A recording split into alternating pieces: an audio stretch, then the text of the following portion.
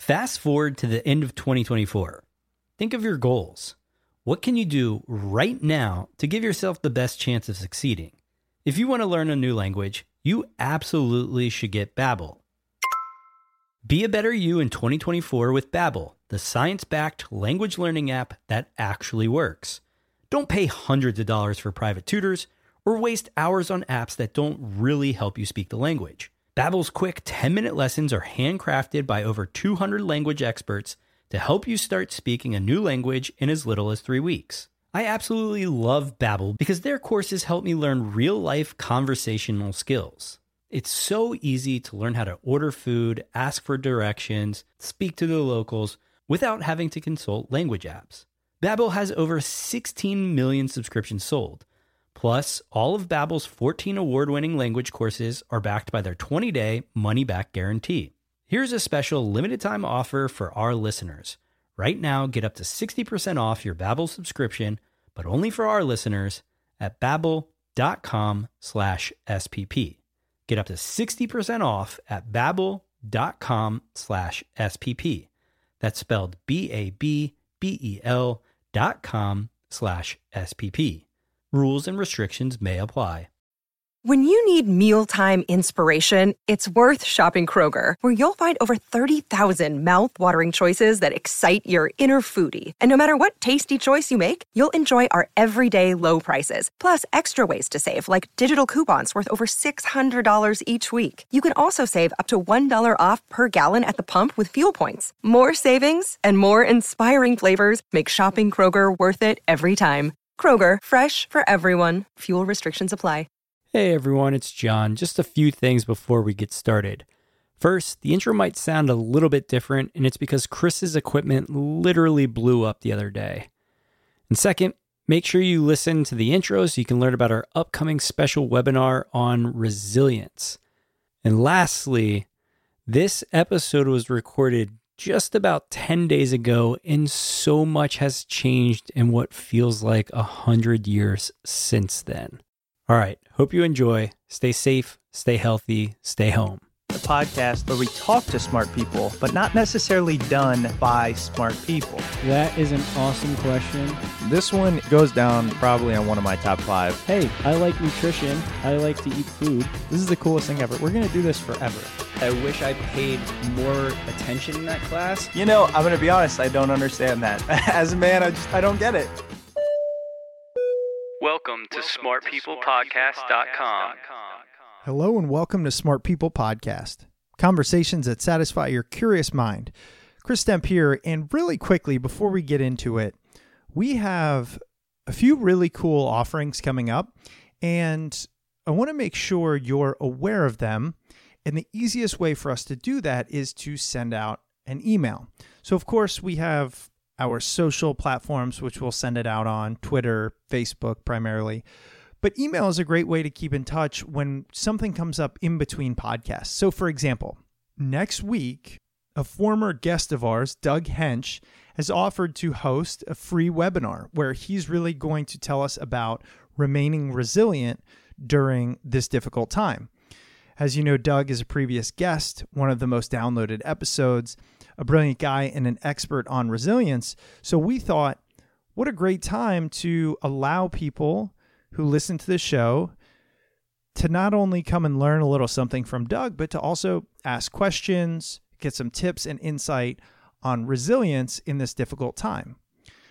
Additionally, a few times a week for the foreseeable future, we're going to be sending out short 3 to 10 minute videos from past guests that are discussing their expertise and how it applies during this time. So for example, we have a strength and conditioning coach about how to work out from home.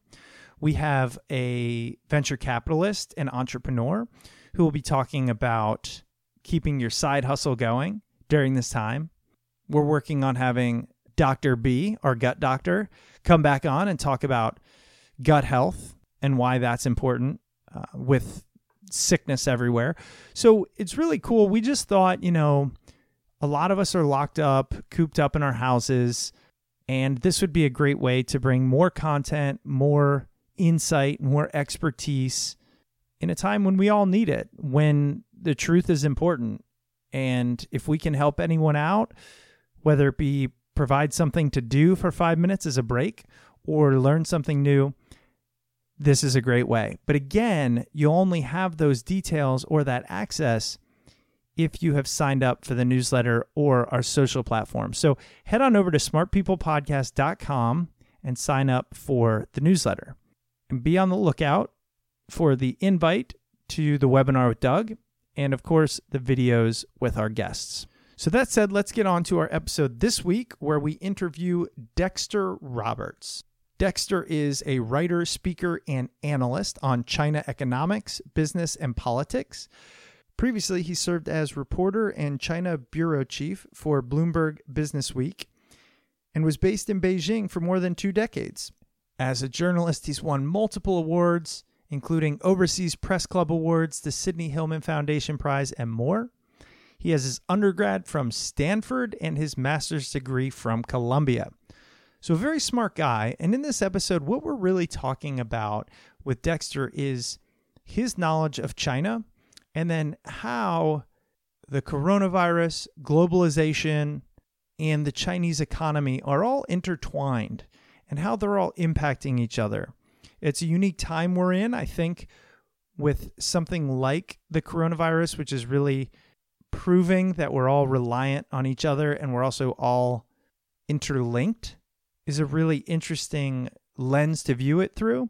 And then also when we talk about the economic impacts of something like the coronavirus, it started in China, and China being really the production hub of the world, what those downstream effects were. Dexter has a brand new book. It's called The Myth of Chinese Capitalism, The Worker, the Factory, and the Future of the World. So we're going to turn it over to Dexter. Don't forget, sign up for our newsletter so we can keep in touch, let you know about all these great things we have coming out. You can do that at smartpeoplepodcast.com. Scroll down to the bottom and sign up there. And also you can support us on Patreon at patreon.com/smartpeoplepodcast. If these episodes or our videos keep you sane during this crazy time, consider supporting us with $2 or $5 a month and also get some great perks such as ad-free episodes. All right, here it is, Dexter Roberts, as we discuss many things, including his new book, The Myth of Chinese Capitalism. Enjoy.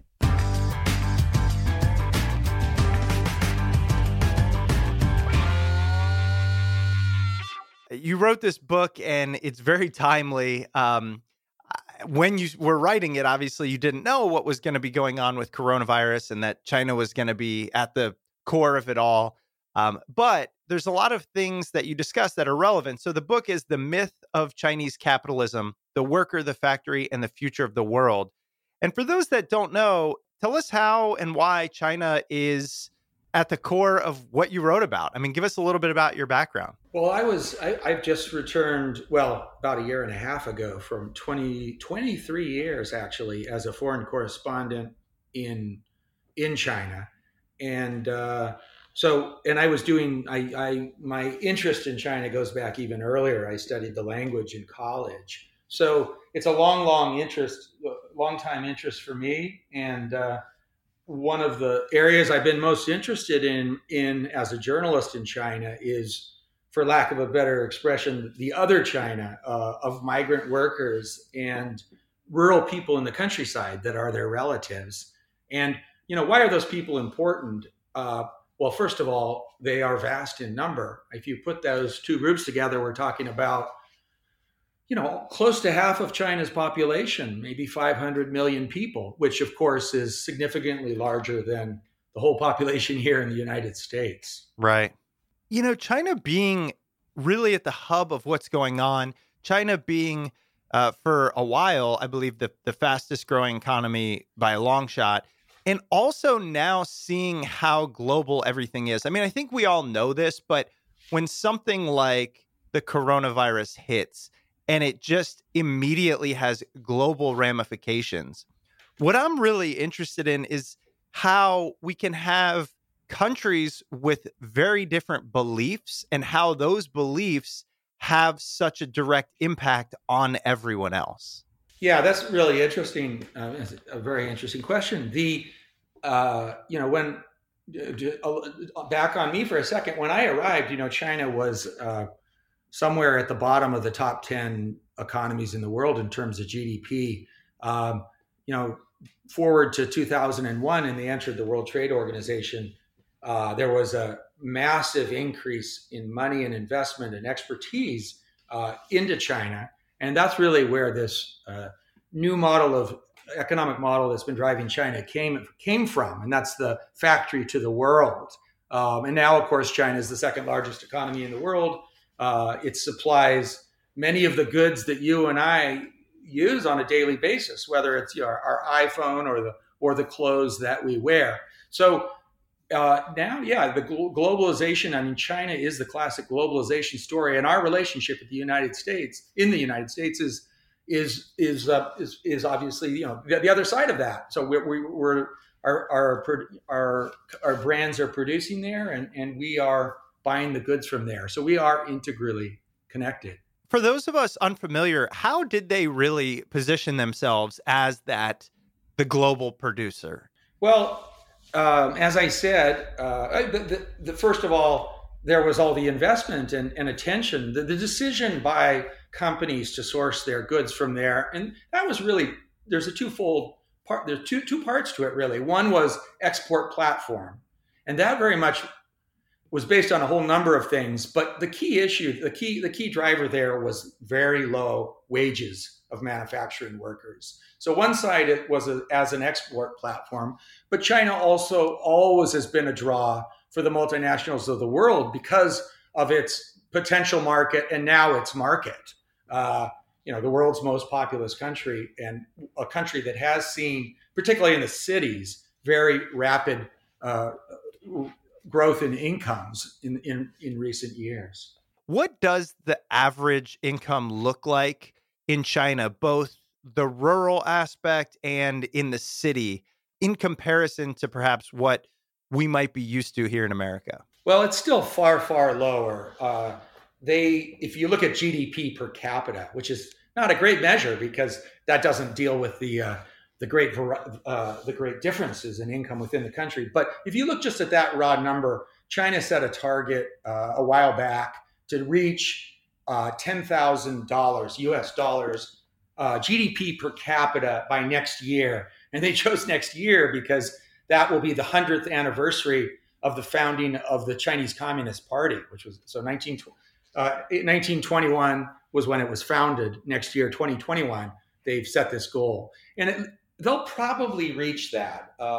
The coronavirus makes it a little more challenging, but if they don't meet it immediately next year, they're going to meet it very shortly afterwards. But the point that I make in my book is that number, it means something, but more important is looking at the differences in income. And the clearest way to look at it really is rural as compared to urban incomes. And that's very easy to do in China because China has a long time policy of separating its people by basically where they are born through a policy called the household registration system. And they split them into rural people and into urban people. And by the way, those rural people might actually be working in factories in the cities, but they're still classified as rural because that's where they're from. If you look at that number, first of all, when I arrived in China, which was in 1995, the gap between the rural and the urban incomes was roughly 1 to 3, so earning 3 times as much in the cities. What's pretty amazing is although both rural and urban incomes have gone up dramatically, that gap is still about the same. So your average person from the rural countryside is actually making only a third of those people in the cities. And then if you look at other measures, what you find is dramatic income inequality, actually on par with kleptocratic Russia. Actually, Thomas Piketty, along with a scholar at Berkeley named Gabriel Zuckman, who've done a lot of work on and research on income inequality in China. And number one, it's very high.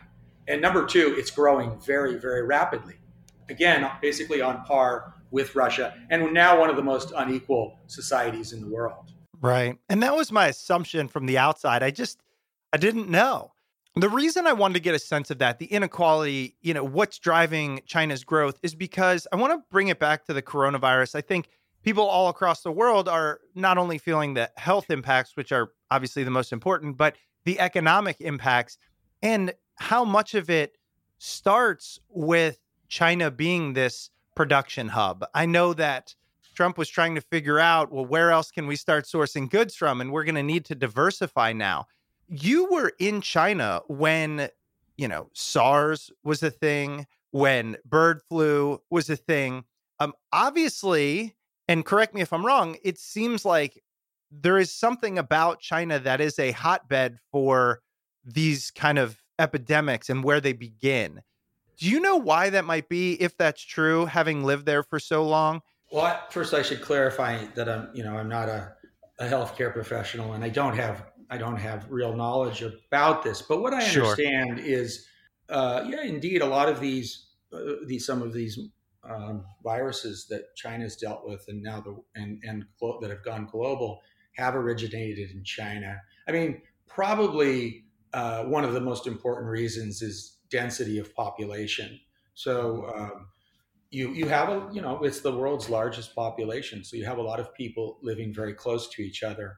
One issue has been wet markets, where a lot of different animals, sometimes live, are sold, and we saw that certainly with SARS in 2003. It originated, I believe, in a wet market in Guangdong province. And again, there's been some disputes about exactly, and I don't think people are absolutely sure where this latest coronavirus originated from. But one likely culprit is a wet market in the city of Wuhan that suddenly we've all heard of. Right. So I think it is as simple as that. There's been a trade in wildlife and exotic animals, which, to their credit, the Chinese government is now cracking down on. That has been a problem as well. Having been there, it feels that it's problematic that these things are originating there, and their government is set up in such a way that it wants to shield what's going on from the outside world. So a lot of that secrecy, denial, not being able to trust those numbers. And given that you talk a lot about, the government system, the economic system there, what is it that's driving that secrecy? And tell us a little bit more about, basically in this case, in coronavirus, what happened and why? Well, the secrecy is really ingrained in the leadership, which is the Chinese Communist Party. There's of course, no opposition party to speak of. And so they're the ones who get credit when things go well, and they're the ones that rightly so, that get blamed when things go wrong. You can't point fingers at another party and say they're responsible. So going back, literally decades, the Communist Party in China has had a culture of secrecy. Free press does not go with, one party rule. So their inclination often is to control rather than to allow the information to spread and let people make their own decisions on how to react to it. We saw that in this latest example where, as you know, there was a cover-up initially, which was a disaster for China and for the world. So we had as you know, I think a doctor came forward as a whistleblower and spoke to some of his colleagues about a mysterious, seemingly highly contagious pneumonia that was spreading. And he did this at the end of last year.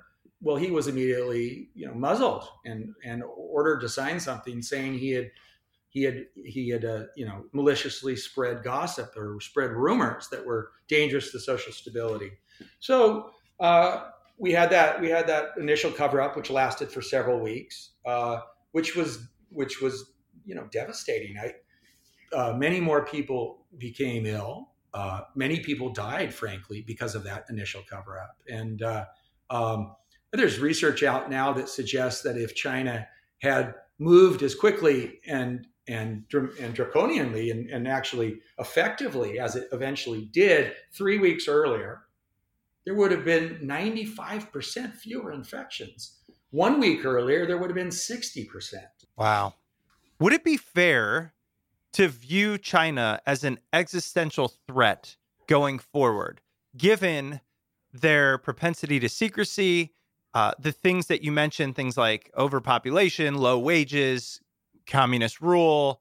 All of this seems to be in a global environment. What this coronavirus has really brought out is like, the borders are almost fake, right? It doesn't really matter. You can't necessarily protect yourself in a global world. So do we have to start viewing this type of environment, both, from an economic and personal perspective, as well as this type of government, as a threat to global society? Well, I mean, first of all, I always critical distinction between the party and the leadership and the people of China who have had a long, love, sometimes hate relationship with the United States in particular, but often a very affectionate relationship with the U.S. That's why we've had so many young people from China seek to come to our universities here. And that's a very good thing. So important to make that distinction. The other big point is just that, whether or not we view them as a threat, we don't really have the luxury of actually treating them as a threat. Our economies are too entwined. Our top companies, our top brands, from Apple to GM to Intel, are deeply, deeply dependent for both manufacturing and for sales on the China market. So this is a reality we're dealing with. We need to deal with the Chinese government with these core issues that are confronting the world. I mean, namely, climate change is a huge one. Weapons proliferation, including in the Middle East, North Korea. All these things we can't solve without working with China. So that is a fact. Having said that, do I think that we have, particularly on the economic side, do I think that we have sort of overexposed ourselves in our reliance on China in our global supply chain? Well, yes, I think so. I think that, is there a need to diversify our global supply chain and not be so reliant on China, not just for medical goods like masks or antibiotics, which we are, by the way, very dependent on China for, and raw materials for drugs, but also just in general. One thing I would also just note about this, the coronavirus, the situation today brings a real urgency to this. We're all really focused on this, but this is not new. We had a 2-year trade war, which, by the way, is not over. It will resurface when the virus goes away. We have the same disputes with China that we always have. And before that, even earlier, China was becoming increasingly uncompetitive simply because of rising manufacturing wages. It's, you can get cheaper workers now, not just in Southeast Asia, but you can get them cheaper in Mexico than you can in China. And now for a quick break for a few words from this week's sponsor. This week's episode is brought to you by Indeed.com. When you start your hiring process, you may have questions. Will you find good applicants to choose from? What about education and experience? And how will you know you've made the right hire? Indeed is here to help. Millions of great candidates use Indeed every day to find their next opportunity. You can post a job in minutes and use screener questions to help create your short list of applicants fast. Also, add skills tests to your job posts so you can be confident in your applicant's abilities. Their library of more than 50 skills tests range from industry-specific skills like accounting to general aptitude tests like critical thinking. Indeed gives you the smart tools to make hiring decisions quickly and to be confident that you're making the right hire for your team. Post your job today at Indeed.com/SPP and get a free sponsored job upgrade on your first posting. That's Indeed.com/SPP. Terms, conditions, and exclusions apply. Offer valid through March 31st, 2020. And now back to the episode. If that's the case, and Mexico's so much closer, why don't we make a heavy transition there? Is it just given that we've already set up all of the infrastructure to do trade so easily with China, or is it a trust factor? Well, I think Mexico, without question, has already begun to and will benefit even more as we diversify our global supply chain. Its proximity to the United States, obviously, and the U.S. market is a crucial positive factor for putting production there. But beyond that, as I mentioned earlier, we need to be close to the companies that, speaking for American companies, we need to be close to our markets. And China still is a huge market, despite the fact I think it's not going to grow nearly as fast as people have expected and companies have expected in the past, which I deal with in my book. But you need to be near your markets. India's companies like Foxconn, Apple's number one contractor, has actually started to try to set up iPhone production in India because it's a very large and fast growing market, much like China years ago. It's also a youthful market, which is good for both manufacturing and potential sales going forward.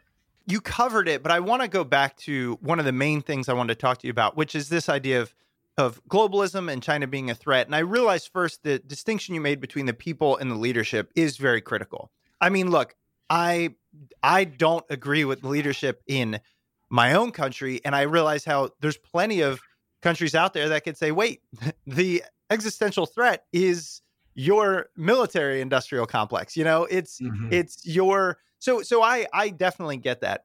However, I also do have a belief that our government has some checks and balances that might not be in place in a place like China. And I think that it's just going back to this idea, as you mentioned, our reliance, but the world's reliance on a government that believes in things like secrecy, inequality, et cetera.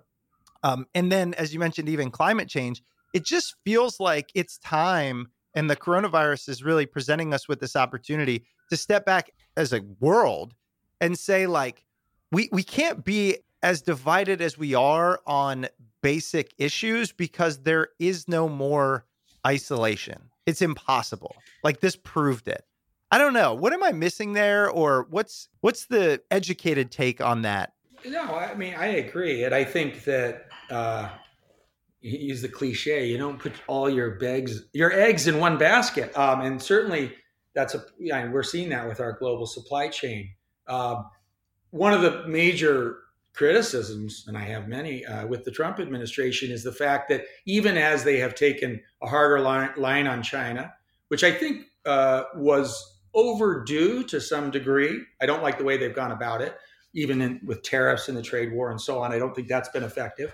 But sort of re-examining the relationship, I think, is important at this point. But one of the biggest criticisms I have with the Trump administration is the fact that has gone in tandem with, in many cases, alienating all of the other countries and all of our other partners. And I think as we sort of reevaluate our relationship with China, we need to make sure that we strengthen our relationship with countries, particularly those that might share more similar values, as you say, might have a multi-party system or respect free speech, which are very, very important. So that's sort of I think a reevaluation of the relationship, certainly the economic relationship, but also the political relationship has been a bit overdue. But let's do this in a smart way.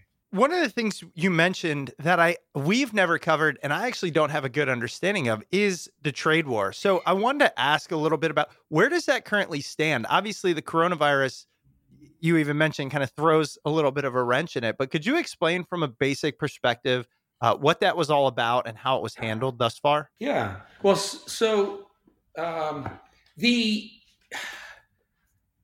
are these core issues between the two countries. And I mean, probably the three most important ones from the U.S. perspective has been coercive tech transfer requirements. So in other words, if you want to do business in China, you want to set up manufacturing, or you want to sell to the market, you need to, particularly if you want to set up manufacturing, you need to have a joint venture partner and you need to share your technology. Hopefully they would like your core technology with them. And that's been very damaging often for for companies, including American companies that have set up production there and have quickly discovered that there are Chinese competitors that have somehow come across their technology.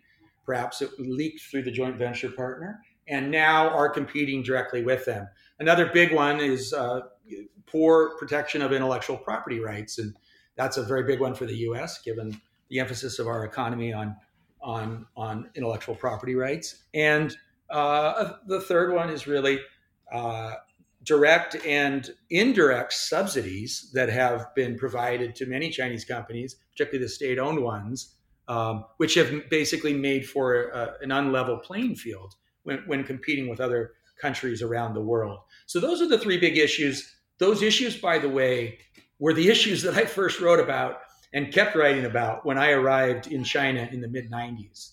So those issues have been there for a very long time. When I talk about the U.S.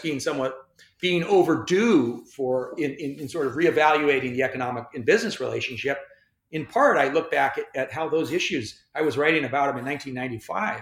I kept writing about them. China entered the World Trade Organization, and we told ourselves that those issues would be solved, and they certainly have not been. So that's why I really think we're overdue for a reckoning and looking at the economic relationship. But the trade war, so the trade war starts, it's mainly pursued through tariffs, as you know, by the Trump administration, and counter tariffs by China, which I think was ill-advised. Basically, we're putting taxes on our own populations. We then have to pay more for the goods that they buy and continue to buy from overseas, from China, in the case of the United States, and from the United States in the case of China. So first of all, I don't think it was pursued in a very helpful way. And then, so fast forward to early this year, I guess it was, and we have the so-called Phase 1 agreement. And the thing about the Phase 1 agreement to keep in mind is it was just sort of a placemat, a door stopper. It accomplished, to my mind, very little. What Trump wanted, what his administration wanted, was big promises of purchases. So he could go forward with his numbers and say, they will buy X amount of agricultural goods. They will buy this, they will buy that. The purchase agreements that China made were unfeasible before the coronavirus. They involved a very substantial hike in purchases that China had been doing in previous years. So high that people that follow this very closely were saying this is not going to be possible. Well, the virus made it completely impossible. All along, the Trump administration has been telling us that they would deal with those core issues I just mentioned that are at the real heart of the disputes between the two countries in a Phase 2 agreement. Now, I would be very surprised, very, very surprised if we see a Phase 2 agreement before November, when we might, before we might get a new president. We'll see. So, and I would be very surprised if we ever have a Phase 2 agreement which actually solves those issues between the two countries. That gets to the fact that as much as we are unhappy with these policies that discriminate against American companies, we also have to keep in mind they're actually pretty important from the Chinese leadership's perspective in their effort to build up globally competitive companies.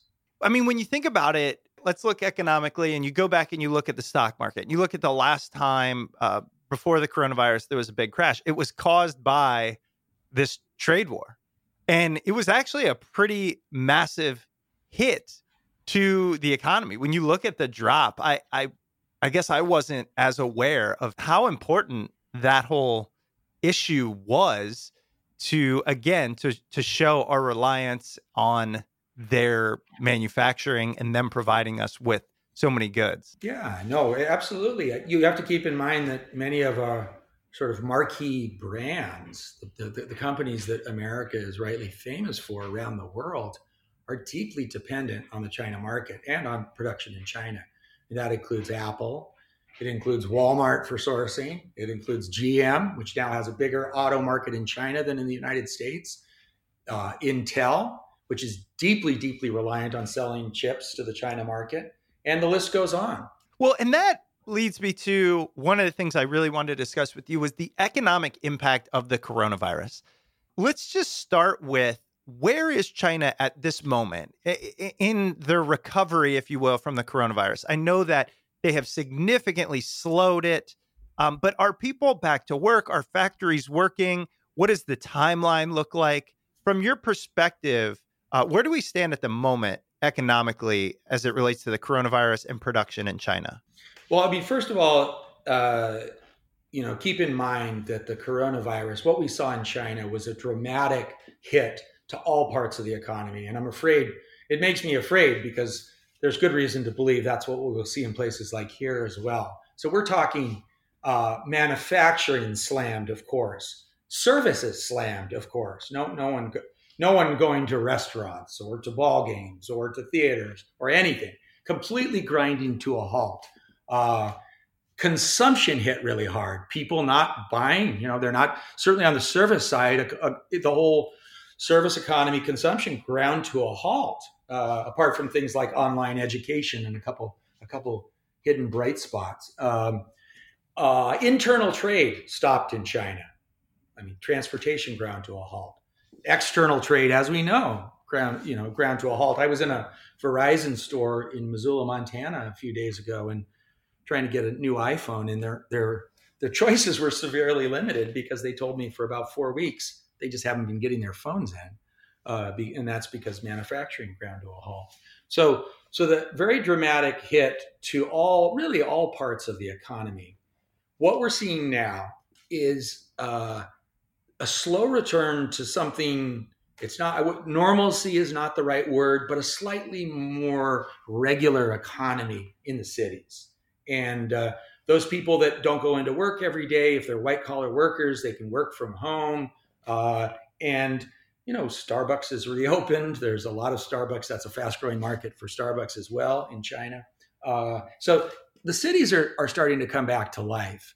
What is not coming back to life is this other part of China, which I talk about in my book, which is the migrant workers that have been, by and large, the factory workers. When they have made it back to the factories, first of all, they took a huge hit to their incomes because they were unable to actually make it back to their jobs. As you may know, the virus hit at an unusual time. It hit during the annual Lunar New Year, so they had already left their jobs. So first of all, they were unable to get back, and in some cases, they're still unable to get back. There's always been not a very charitable attitude by urbanites in China towards the migrants, even though they are very reliant on them, not just for the goods they produce in the factories, but for the food delivery to their doors, to the dishwashers in the restaurants. They're very, very reliant on them. But so what's happened in some cases is they have not been allowed to come back to the apartments that they were renting in the cities. There's this fear that somehow they will have the virus. Not a particular reason to think that would be the case, but that's how people are reacting. So you have the situation where the cities are returning to a degree to normalcy, but a very significant portion of the Chinese population is still hurting. And I have a real concern about that as we see China slowly start to recover. And what is the primary concern from their perspective? Again, you have more knowledge about their way of life, what it looks like, than most people. So what is your kind of biggest concern at the moment on how the impact it's going to have on them? And then we'll talk about how it spreads. You have to keep in mind that the migrant workers in the factories, long before the virus started, for a variety of reasons, including the fact that wages have gone up, have been less and less welcome in the cities. As part of China's quite grand technology goals, they have a plan called Made in China 2025. A key part of that is developing their own robotics industry and automating their factories. And they've actually put a lot of money behind that. You have subsidies at the central level, and you have provincial level subsidies and at the city level as well, which basically encourage factories to replace their workers with automation. And they literally call that policy in many cases replacing workers with robots. And so a factory can get money to replace these workers. So the workers have become less and less welcome in the cities. They've always had a precarious existence because of this policy that dates back to Mao Zedong, actually, called the household registration policy, which effectively means they are guests in the cities. Their children cannot come with them. Their children cannot go to the public schools in the cities, and they cannot often, in many cases, get affordable health care in the cities. So this was already happening with sort of the demographic changes in China, higher manufacturing wages and an aging workforce. The trade war intensified it as well as the export economy took a hit. And now I am worried that this tendency to try to sort of view them as outsiders and try to push them out of the cities is only going to intensify. This is a huge issue for China. And the leadership in general are relatively smart and they seem aware of this, but they are not taking steps to solve this. And that problem is big part of their economic path forward, and they've stated this very clearly, is moving away from an export-led model to having a much more domestic consumption-driven economy. And the problem there quickly is that they've gotten a lot of the purchasing power in the cities has been used up. Brands like Apple, the iPhone, and so on have seen they saw very rapid market share growth, and it sort of stalled out as most people in the cities that could afford iPhones got them. The hope all along has been that other China of migrants and rural people will get the spending power in order to start buying those iPhones as well. And that's, again, as I said, the economic model that the Chinese government is counting on as well. But they have these policies in place, that household registration policy, which makes that near impossible now. And now a quick word from this week's sponsor. This episode is brought to you by Ritual. We all want to do the right thing to keep our bodies healthy in the long run. But even if we try really hard to eat kale salads and drink green smoothies, we're still most likely not getting all the essential nutrients we need on a daily basis. Enter Ritual, the obsessively researched vitamin for women. Ritual's essentials have the nutrients most of us don't get enough of from food, all in their clean, absorbable forms. No shady additives or ingredients that can do more harm to your body than good.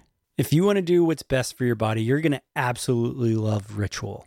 Ritual is traceable and transparent. For obsessive label readers, all of Ritual's vegan-friendly, sugar-free, non-GMO, gluten-free, and allergen-free ingredients and their sources are out there for the whole world to see. And Ritual is delivered. A subscription is easy to start, and it's easy to snooze.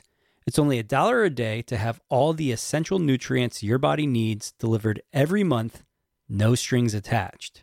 All right, listen up out there.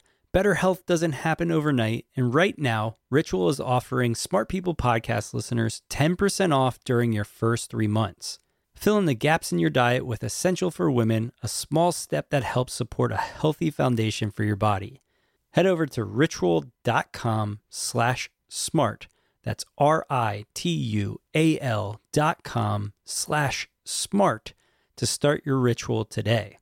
That's 10% off during your first 3 months at ritual.com/smart. And now back to the episode. It reminds me of when, I don't even know the time frame, but when Henry Ford, was trying to ensure that his workers made enough money to be able to purchase the product that they were making. Yes. And essentially that idea of raising wages, some absurd amount, I remember what he did, really is what catapulted that company to the forefront, because now it's just the economic model of if people can't afford what you're making, then you're going to be export driven, essentially.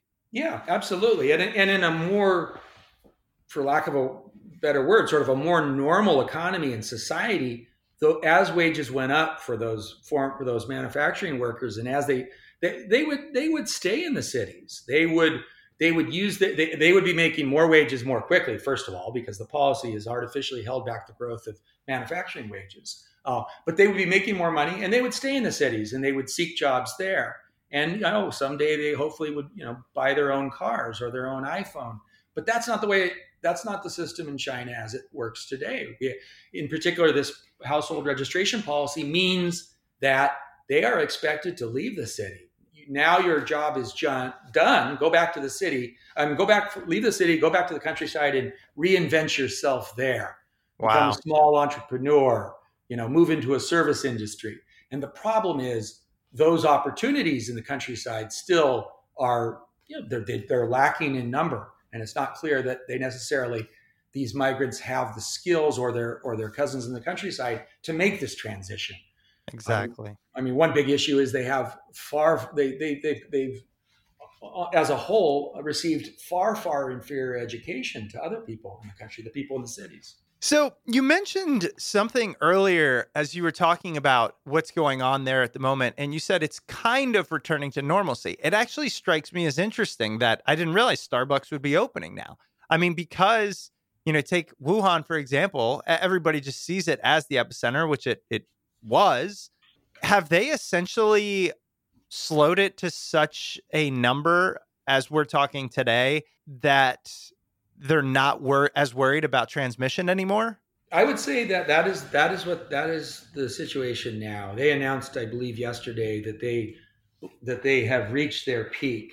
The new transmission numbers, the most recent ones they announced, are astoundingly low, single digits. Now, we have always, I was a business and economic journalist for years in China, so I learned a long time ago that you can't trust the numbers. However, it does appear, if we look at the broad trend lines, that indeed it is slowing very quick. The transmission is slowing very quickly in China.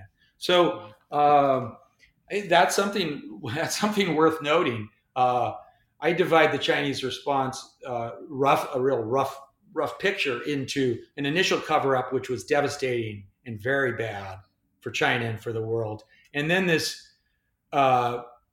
all points on society government mobilization with the quarantines, with the lockdowns, with the shutting down the economy, which was full of problems, no doubt about it, but it appears to have been relatively effective. And I think actually we're not going to do what China did in terms of the lockdowns. We're a different society, but we do need to move more. We need to be looking at them and seeing what we can do that puts us a little closer towards dealing with this in a very, very serious manner. Right. Well, and that's the thing that's fascinating to me, right? It's like this idea that, at first, obviously, China's response was not great. But then I read even to the level of they have drones out in the streets, like telling people to go inside during quarantine.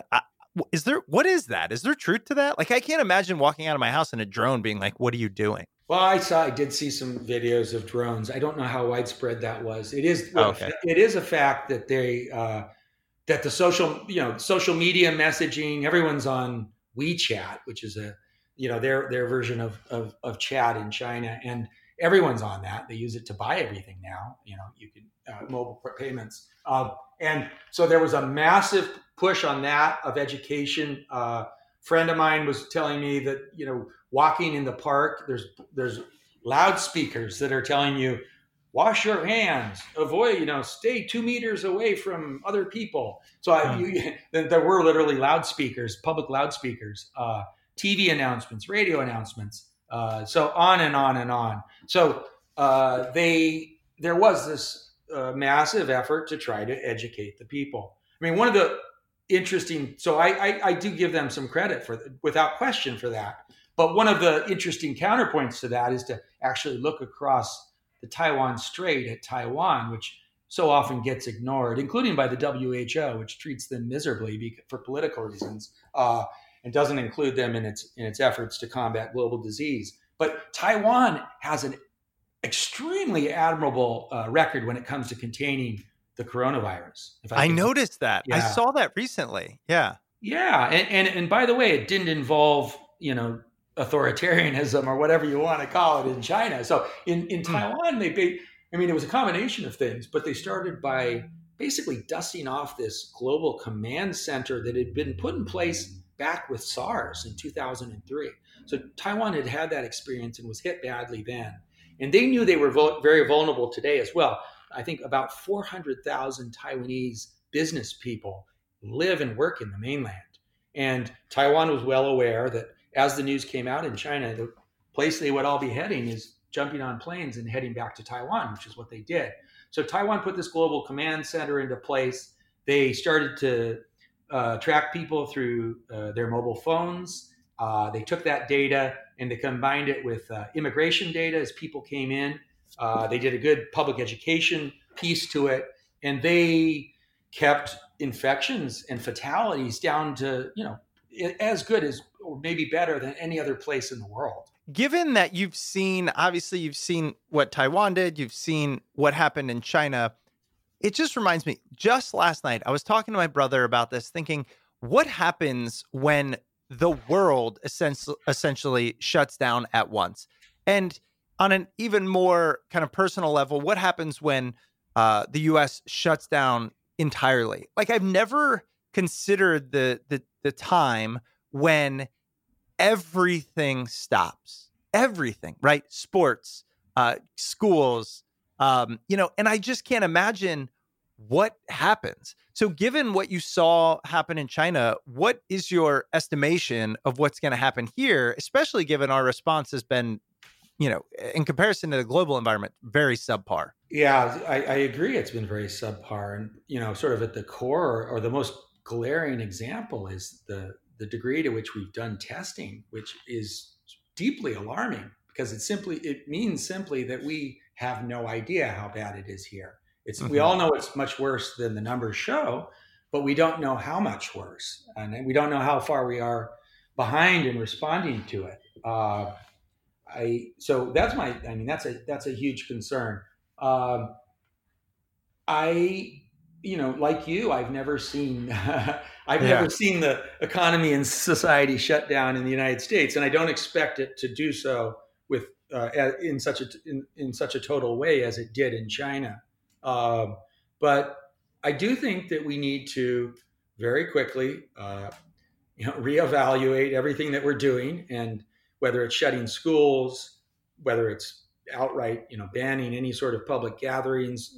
I don't know. I'm not an expert on this, but I do think we need to look at some other examples around the world and move very quickly to change the way we do things. I also expect, unfortunately, the economic hit to the United States to be very bad, just as we saw in China. And do you think we haven't seen that hit yet? I mean, of course, the economy is not the stock market. I'm well aware of that. I think many people are these days. But it has been reflected in the stock market. Of course, we're going to see things like earnings come out and all of that. But do you think that as a society, or as a country, we still aren't aware of what this is going to do, economically speaking? Absolutely. I mean, people don't want to see the stock market fall with their 401ks and so on, and it has a direct impact. But it's not going to be something you watch on a screen or looking at your bank account. Right. Everything's going to shut down. I mean, I think most things are going to shut down. All the restaurants, all sporting events. My home state of Montana, they announced yesterday or the day before, all universities have been shut. Everything's going online. School productions, if they're everything, Broadway, of course, is already shut down. So I don't think that I don't think that Americans have any sense of how dramatic this is going to be. I'm here in New York City.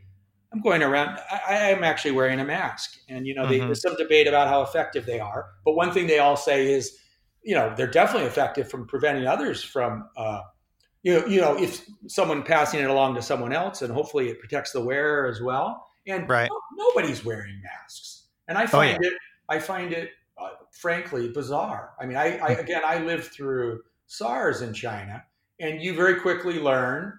You learn social distancing. You learn that, you need to take precautions. The obvious things: washing your hands, not touching your face, don't touch door handles, all these things. Use your foot to open the door. I'm just amazed at how little this seems to have been recognized by most people here in the United States at this point. I think they're going to figure it out very, very quickly. But It would be a lot better if they figured it out, last week. It's rare, I think, that we are forced to face issues that we literally can't comprehend.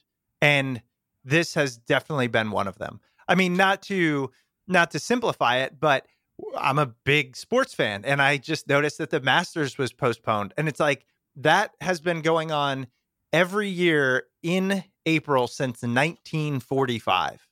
I mean, we're talking, almost 80 years. And that's just one area where it's completely thrown off. And that was due to World War II before then. So point being, the impacts and what it's going to have, I think, are unknowable. And everybody is on the edge of their seats. I agree. Yeah, unknowable. And by the way, everyone's affected. No one is immune or somehow separate from this. But absolutely. Yes. Well, Dexter, I want to say thank you so much for being on the show. Thank you for giving us a little bit of an insight to what's going on in China, the economic impacts, a lot of the things we just don't see and hear about all over the world, especially as it relates to the migrant workers and what's going on, and also with China being such a global hub. The new book is The Myth of Chinese Capitalism, The Worker, the Factory, and the Future of the World. I just wanted to give you a minute to, maybe tell us a little bit more about the book directly, and then where you would guide our listeners, either obviously go purchase it or just want to learn more about you and the work that you do. Yeah, well, the book, we've had a good chance to talk about it, but the basic, I deal with several myths, and the big one is that the growth out of China that has been so important to the multinationals of the world and countries around the world, including the United States, is not going to return after the virus, and that's something that we all need to figure out and start to plan for. And the global supply chain, as we've already spoken about, is something that we're already seeing great shifts happening. So I do certainly encourage people to buy my book, and you can learn a lot more about these topics and more if you do get it. It's available in all good bookstores and book sites, from Amazon to Powell's and so on. And so please do. And I hope no one has to go through quarantines. But if you do and you need some reading material, I think consider The Myth of Chinese Capitalism. That is true. I'm pretty active on Twitter. That's my and I'm there at DTIFF and then my last name, Roberts, ROBERTS. And if you really wanted to look at me, I've got my website is www.dexterroberts.com. Fantastic. All right. Well, we will link to those. Dexter, again, thank you so much for being on the show. All right. Well, thank you. I really enjoyed it. That was our timely interview with Dexter Roberts. Dexter's book, The Myth of Chinese Capitalism, The Worker, the Factory, and the Future of the World, can be found wherever books are sold. Thank you so much for downloading and listening to the podcast. If you could tell a friend, a family member, a coworker, whoever it may be, we would greatly appreciate it. And if you're looking for other easy ways to support the show, you can always head over to iTunes or Google Podcasts or wherever you downloaded this episode and leave us a rating or review. And if you'd like to support us monetarily, you could always head over to Patreon at patreon.com/smartpeoplepodcast. And of course, if you ever want to reach out to the show, you can email us at smartpeoplepodcast@gmail.com or message us on Twitter at smartpeoplepod. All right, well, I hope you're not getting too stir crazy if you're locked in your house, if you're cooped up with your significant other or whoever it may be.